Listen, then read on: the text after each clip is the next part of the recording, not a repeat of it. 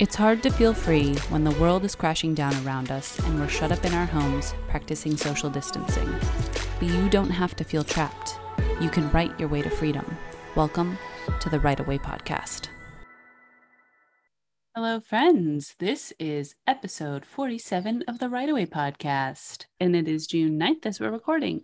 I'm Chris Kane with my book club co-hosts, JP Reinflesh, Janet Kiddo, Lon Varnador, and Marianne is apparently on a boat somewhere. I don't know. But we're here to talk about Save the Cat Writes a Novel. I think the subtitle is The Last Book on Writing You'll Ever Need. How do we feel about that statement, friends? we're just going to start with that right away. Yeah, we're just going to start there, right there. We're going to launch into it. Let's hear Lon. Last book you'll ever need about writing. Oh, that's a flex. Not a good one, but it's something. It was right overall, but just very basic. I have words, so I will let other people talk now. Words are better than numbers, because this is probably the last book I would read that made it all about the percentages. But there was a lot of, I found myself when I was reading it, taking a lot of notes for the project that I'm working on. So I can't give it a total pass. Okay, so did I love it? No. Did I hate it? No. I also have Save the Cat, the original one, which I realized when I was talking to Chris that I only read 25% of, and then apparently just forgot it existed. Oops. But I didn't hate it. I liked it in one aspect because it was very super simplistic structure that I can apply to movies really quickly.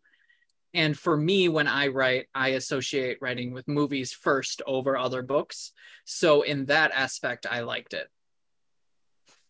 I also own the original Save the Cat and apparently read 50% of it before I dropped it and never picked it up again. And I did compare it a bit to this book. And I think when I compared it, that there is an unwritten expectation that you have read the original Save the Cat before you read Save the Cat's a novel. Fully agree on that. And I have actually read all of the original Save the Cat for other reasons. And yeah, but even then I still had my own problems with this particular book. And one that Shannon did bring up was the percentages. That was a little too much. So let me describe that for anyone who hasn't read the book yet. So Save the Cat, first of all, lays out Blake Snyder's beat sheet, which is 15 plot points that they say you will hit in every novel. This kind of correlates with StoryGrid's 15 essential scenes, not quite, but equates somewhat with the hero's journey. And it has percentages of how much of the story you want to have told by the time you hit this beat. And this came originally from Blake Snyder's review of a lot of the popular, successful movies, that they tended to hit these points at about the same point, percentage-wise, of a movie. And so the author of this book did the same for novels. So, the interesting part about that to me is there is a piece of when you're drafting that you roughly know the percentage that you're at, but it's going to hit so many edits before you actually get to the finalized piece. And that was the part that I think doesn't resonate with me. I almost view this more as once you have drafted, once you have finished, this is what you can look at afterwards to relate. And that's why I really liked it for movies, because you have a finalized product that you can then map to this beat sheet, and then you can internalize that and consider it for your writing. But it was almost always for me like an editing tool as opposed to a planning tool. So I have a question. Who do you think would benefit from this book? Someone who's writing a hero's journey. which I'm glad with our book club that we've already covered the heroine's journey. That was the other problem that I had with this book, was I had to keep telling myself the main character, not the hero, because I don't think in those terms of writing with the hero's journey.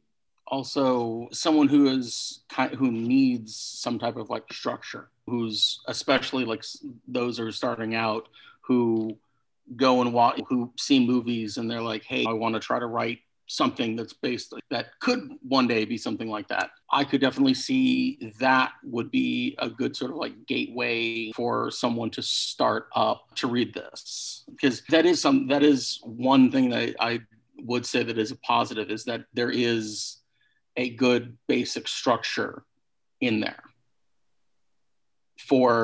Unfortunately, it's also for certain books, not for writing all kinds of books. I messaged the crew. I messaged the crew when I was like, I don't know, like maybe a quarter or a third of the way through. Angry, and I didn't know why. So it's just verbally flailing about, I don't know why I'm frustrated, but I am. And in talking through it, I think part of what I came to is that my expectations of this book were higher than it was delivering, because it has helped so many people. I know a lot of people who love this book, and I didn't find it had the value I was hoping it would have. And so that's definitely like a me problem right there. And when I dug a little deeper, I realized that one of the problems I had is that I expected it to be something new. But the Save the Cat methodology has been around for a red hot minute. And so it's worked its way into a lot of other methodologies. They have built off of it. They have refined it. And so this is, I don't know, like a 15-year-old who's grown up on modern epic fantasy, reading Lord of the Rings and being like, oh gosh, this is so overdone. I feel like that's the experience I had reading this book. No, but I agree with you, because the thing is, other people have taken just even Snyder's thing of Save the Cat and refined it and made it and changed it and made it their own thing, and have since come out with other things that we have also read or internalized, whatever, to the point where it is something like you're looking back at certain things. And I also had my own issues with it more than anything because of actually what I do more of. I write more like series, not a single standalone book. Like everything in that, pretty much everything in Save the Cat Writes a Novel, it's a standalone.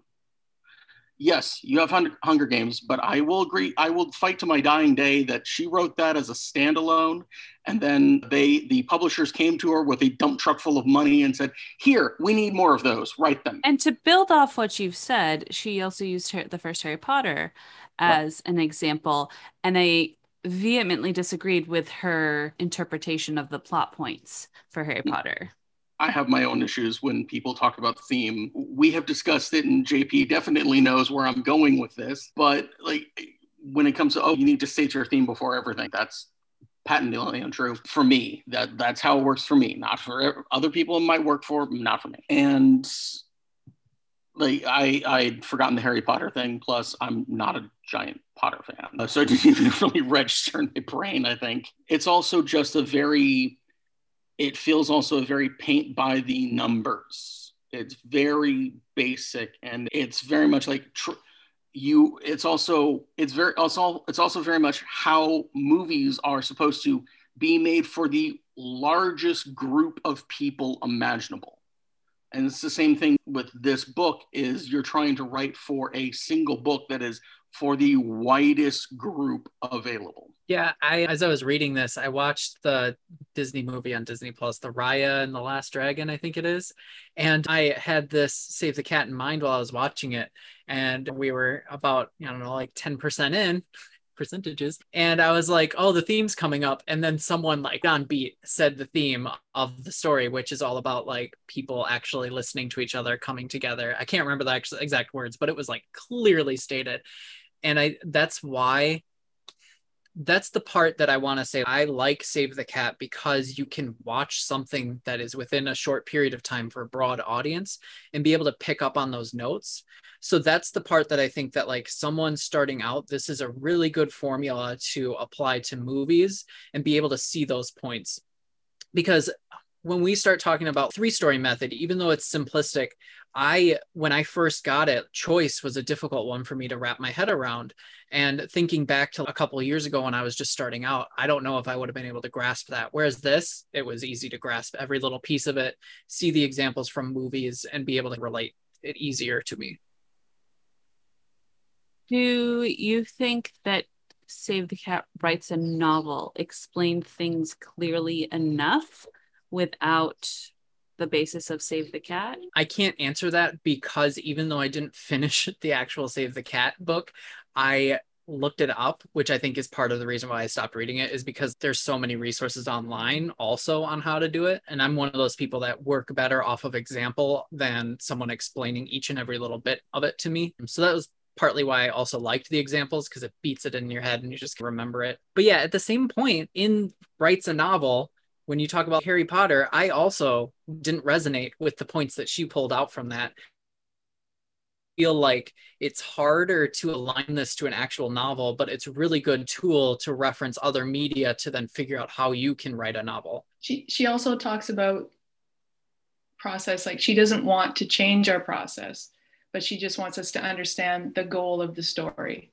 So in that sense, I think that whether you read this as the first book when you're starting to write or somewhere along your journey, like you're just going to take what you need from it. Yeah, I think that's absolutely fair. If you are the kind of person who learns really well by picking apart examples and this particular methodology works for you, the Save the Cat Writes a Novel has the advantage over the Save the Cat book because it has so many novel examples. One small grump that I have the same grump with StoryGrid is it talks about the different kinds of stories as genres. And StoryGrid talks about the internal genre. I am adamant that genre should only be applied to marketing and that we need to find a different word for talking about whether it's master plots or master themes, something else. Those things need to be called things that are not genres because it screws so many new authors up when they're like, but how can my story be a judgment story if it's sci-fi or whatever it is? And it's just plain confusing. But that is not exclusive to Save the Cat. I agree with that because there was a part in there that she talked about, I can't remember which book it was, but this book could be this genre or it could be this genre, but I picked this genre, so we're going to stick with that one. But she didn't write it, so she's clearly like imposing her own opinion on it. But what was the author thinking at the time? What genre were they picking and what conventions, as it was listed in the book, were they trying to hit? Because I bet that they probably hit several conventions of several of the defined genres. So to your point, like if you try to silo or pigeonhole these things, you as a reader or as a writer may be intentionally missing points that you shouldn't have because you thought, oh, that doesn't fit my genre. Something JP kind of brought up about with like StoryGrid and how StoryGrid's more of like the editing tool. Even this is also, you could look at it as this is just another editing tool more than actual something that you would read before you start writing or use it as a way to plan out whatever it is that you're going to write. But then, of course, you could also apply that to every craft book we've read.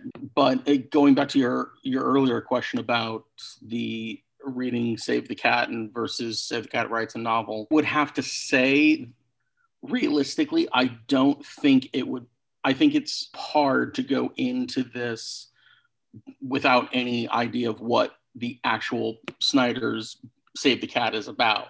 It would almost behoove you to just read both, or read Snyder's and then this one, or this one and then Snyder's, whichever way you want to go. They are like together more than anything. Like without the Save the Cat, going to Save the Cat Writes a Novel, you do get enough of it, but there's a bit more that you would get if you read the actual Save the Cat. And since my role on this particular podcast is the grumpy one, let's talk about the titular cat. So the save the cat trick is this. If you have a character who needs to grow, so often they are not the most likable at the very beginning. So how do you take an unlikable character, make them likable?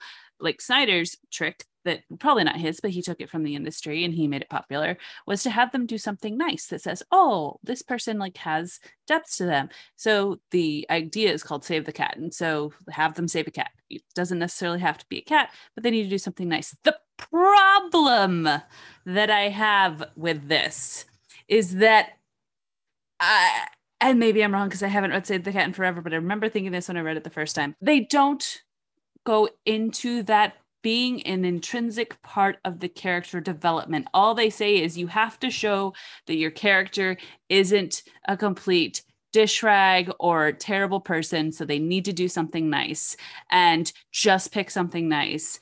And that's just so wrong in my book. Personally, just saying, could rant on that forever. But once again, it goes back to, with movies, you're trying to appeal to the largest group possible. So the thing is, you have to do something so almost against the character's own nature to go and save a cat, even though they might be allergic to cats and hate cats. But then they actually go and save the cat because they have to do it because this is the beat that they need to do it to make the audience like them. They will do something just because. And that's part of the giant difference between movies and books. But I don't think that the books or the movies that I enjoy that do have a save the cat moment don't have the cat or the incident also mean something about their character. I'm trying to think of, okay, let's just use our traditional hero's journey. Star Wars. Luke's a whiny brat, 100% whiny brat.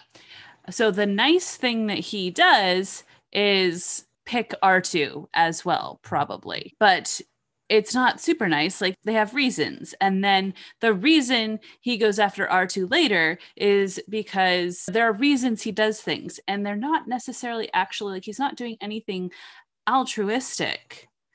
He's doing it for a reason. And so I just get really frustrated when craft books don't discuss that connection, that it also has to build into your story.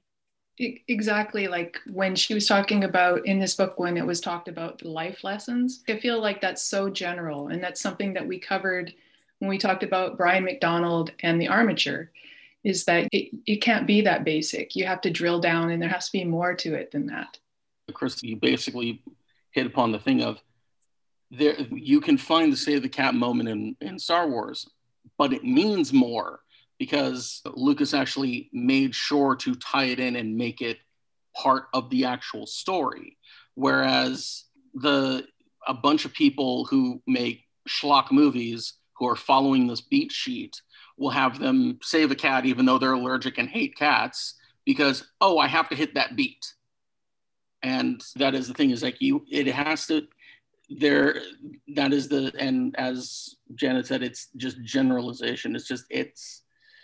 But the problem is, that's the problem with a lot of writing books even, is that there is such a generalization. They have to do, they can't drill down as much as we would really like them to, because the problem is everyone has their own sort of like writing method and story method and writing and ideas and how they come about and blah, blah, blah, that it's very hard to do anything very in depth. And when you do, you will get something that sounds like, okay, great, that's good for you. Doesn't work for me, doesn't work for half the people who read the book. And it was a bit of a wash sometimes. So it's a balance. This is one of the few things where I am just going to throw my foot down and say it's wrong. It's wrong. This particular thing is wrong. I think too, like, to your point, I cannot think of any of the movies and I was trying to find them, but there are a handful of movies that I've seen, and there are plenty of books that I've seen where the character is just entirely unlikable, but it's their inner dialogue that's hilarious. And they use that as their, I wouldn't even call that save the cat, but it's their point of getting the audience to relate and or like the character, even as that character does unlikable things. And I would not consider that save the cat. I would think that's almost the opposite, because you're never breaking the character's personality or the character's like wants and needs in order to just prove to the audience that they can physically do something nice. You're just like, this guy's an asshole, but he's funny.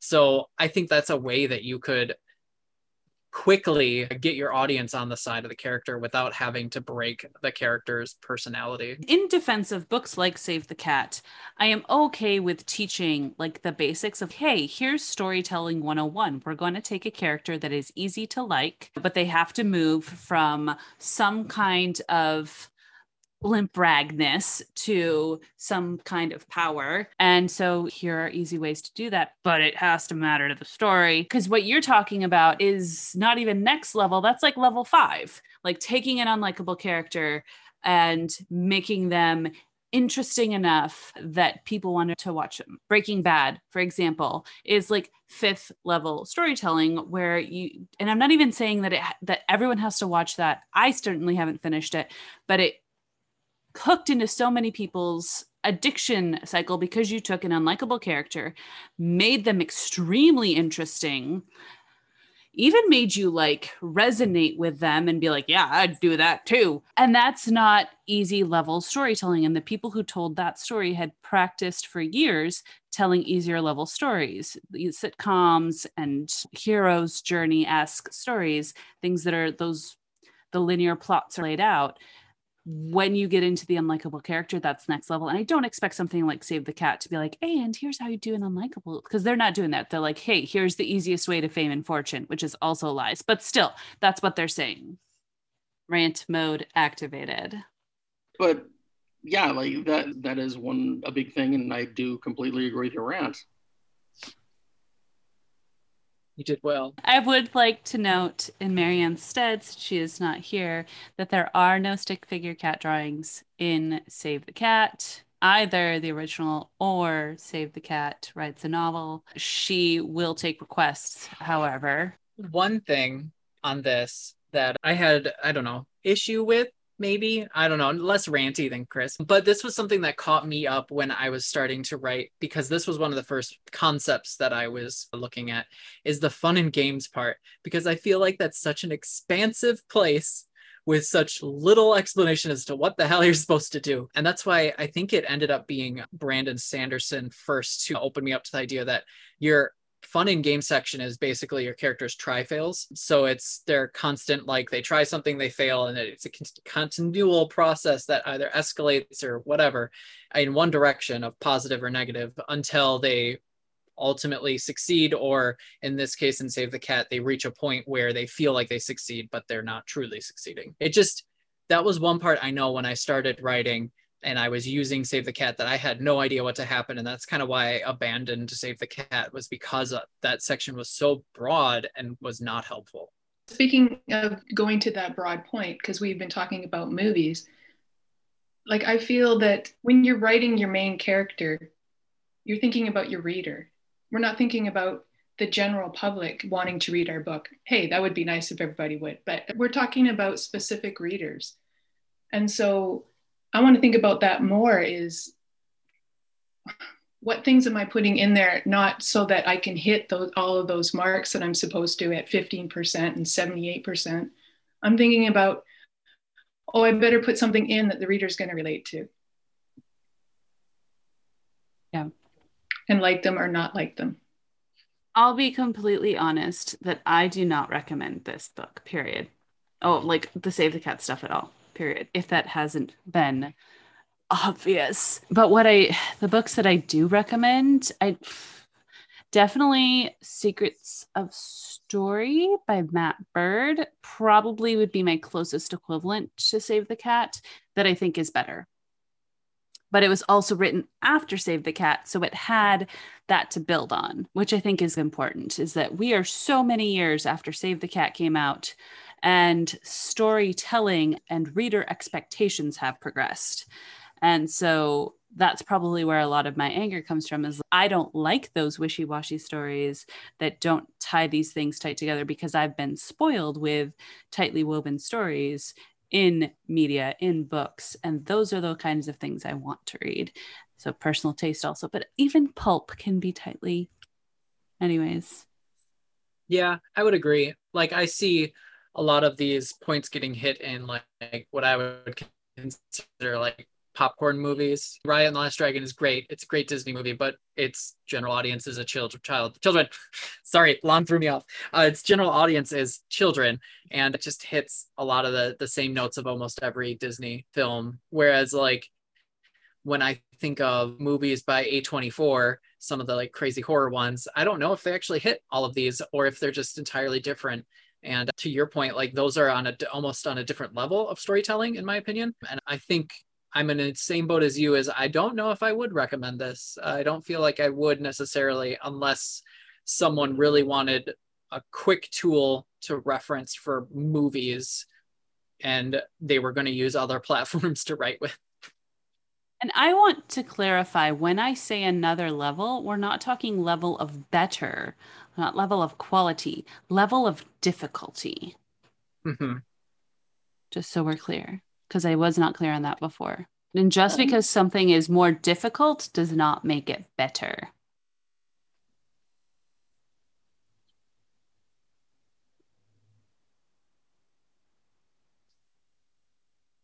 I agree. It's different. It's different, not better. And I don't know if I would necessarily recommend this. I would say if you want to look at something, I would give them the beat sheet. Here's the beat sheet. Look at that. Once you've looked at it, once you've got it in your head, okay, cool. Now toss it away and forget it and go actually write your story. And that's basically it. That I wouldn't necessarily, and I would say, once you're a little bit more confident where you're going, you can look at it if you want or not. And if you just want to like understand how a lot of movies work, go for it. Read Save the Cat. So.